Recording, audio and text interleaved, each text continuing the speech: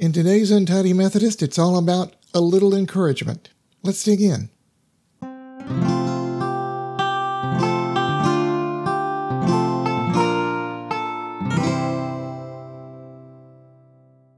Today's passage comes from 1 Thessalonians chapter 5, verse 11.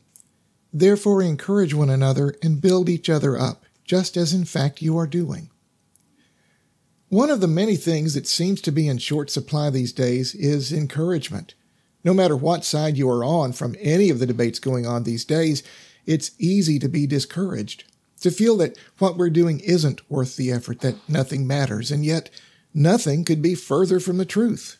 It's in times like these that what we say and do becomes even more important, that how we treat others and ourselves matters even more.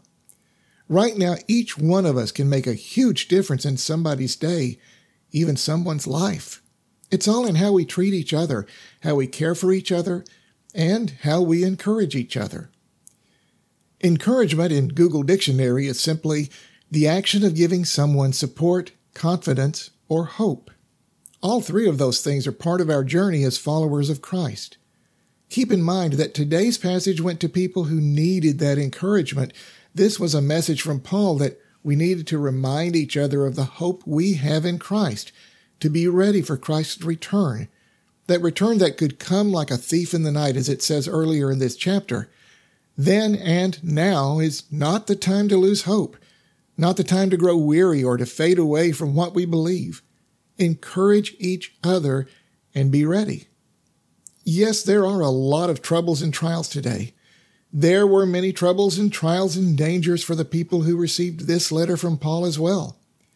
That's why Paul made this point. It's important for us to intentionally lift each other up, to remind each other of what we believe and why we believe, to continue focusing on that confidence, that hope that we have in Jesus Christ. Otherwise, it's far too easy to sink into a world of troubles, to throw in the towel long before the final bell is rung. So, how do we do all this?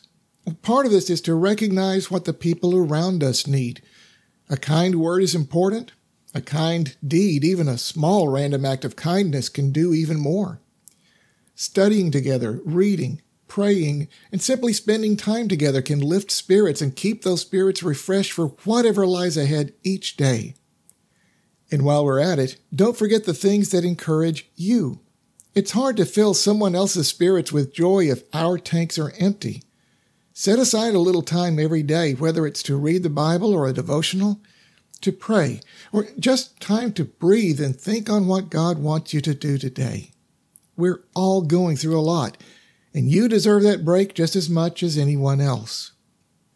Part of being a Christian community is that we bring fresh perspectives to each other. We care for and nurture each other. We share in the highs and lows of life and remind each other that we are never alone. We have each other, and most importantly, we have a loving God who gives us the hope above all hopes. Let's keep those connections.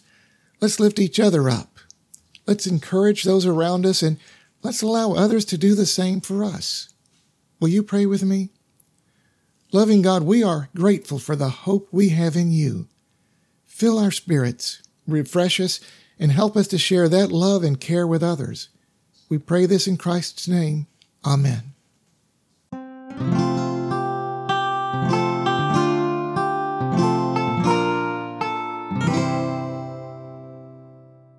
Thank you for listening to the Untidy Methodist. You can find our free podcast on Apple Podcast, Google Podcasts, Spotify, SoundCloud, Facebook, CastBox, and Podcast Addict. Please like, subscribe, share, follow, and tell a friend. You can also find an archive of all our devotional podcasts at theuntidymethodist.org. Your comments, your suggestions, and most of all your prayers are most appreciated.